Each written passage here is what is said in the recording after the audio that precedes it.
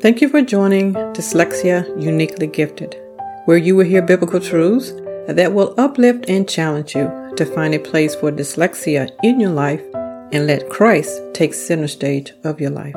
This episode is another short devotional to help you get your day started. So please pause for a moment, take a deep breath, and be blessed.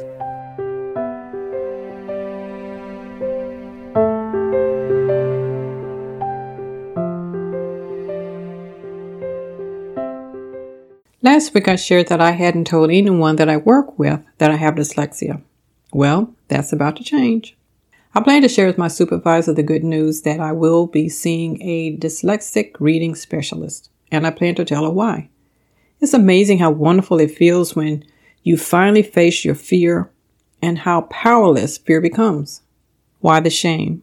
Why be afraid? Well, I believe the lie of not knowing how to read was a reflection on my character and that people would view me and treat me differently if they knew.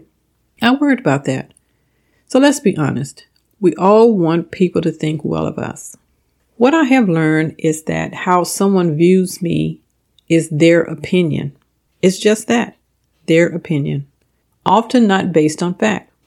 I have the comfort in knowing that my Heavenly Father's thoughts towards me are good and not evil, and that makes me glad.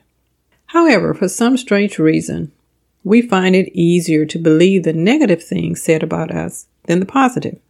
I think we've all been there when a well-meaning teacher tells us that we're not trying hard enough, or purposely makes us read out loud in front of everyone, or a so-called friend makes fun of us of our inability to read. We carry other people's opinion with us well into adulthood because we have decided that they must be right. We were never given the tools to resist those negative statements and replace those negative statements with the truth.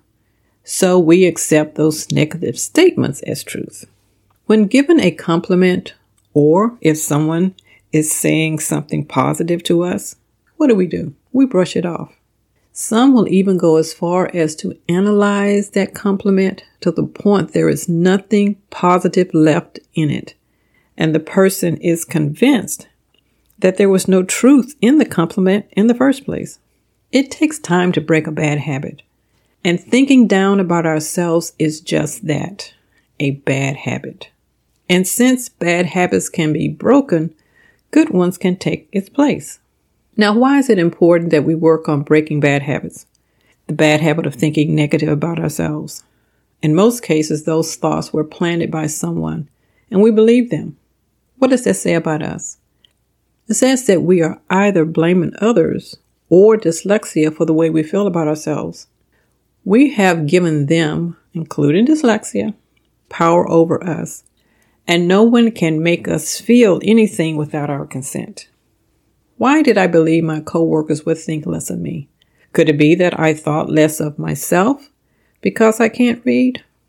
Or let's say when I share with a coworker that I have dyslexia and his or her opinion changes negatively towards me, I have chosen to believe that they are right about me, which means I have given over to them the power to even change my own opinion of myself. And all the good things people may say about me who know that I have dyslexia no longer matter. Christ has given each of us the power to change and the courage to change. Yes, change how we think about ourselves. Did you know that it hurts the Lord when He hears us rehearsing, even in our minds, negative things about ourselves? It hurts Him when we choose to believe others when they say negative things about us. Why? Because we devalue His death on the cross. Christ has placed such a high value on us that it can only be measured by His love for us, as seen on the cross. If you're still down on yourself because you have dyslexia, I encourage you to consider the following. Take out your Bibles and read Psalms 139:14, where David tells us that we are fearfully and wonderfully made. No matter what we're going through, no matter what learning ability we may have, we are still fearfully and wonderfully made. Psalms 51 tells us Christ deals with us out of his loving kindness, not anger and not any other of those emotions that we are afraid of. Psalms 23 tells us he is our shepherd, we shall not want. And in Jeremiah we read that his thoughts towards us are good and not evil. And in Jeremiah 31 verse 3 says that we are loved with an everlasting love, a love that never ends. That's just how important we are to him. We can start today by changing the bad habit of thinking negative thoughts about ourselves and accepting the negative things people say. We can start that today.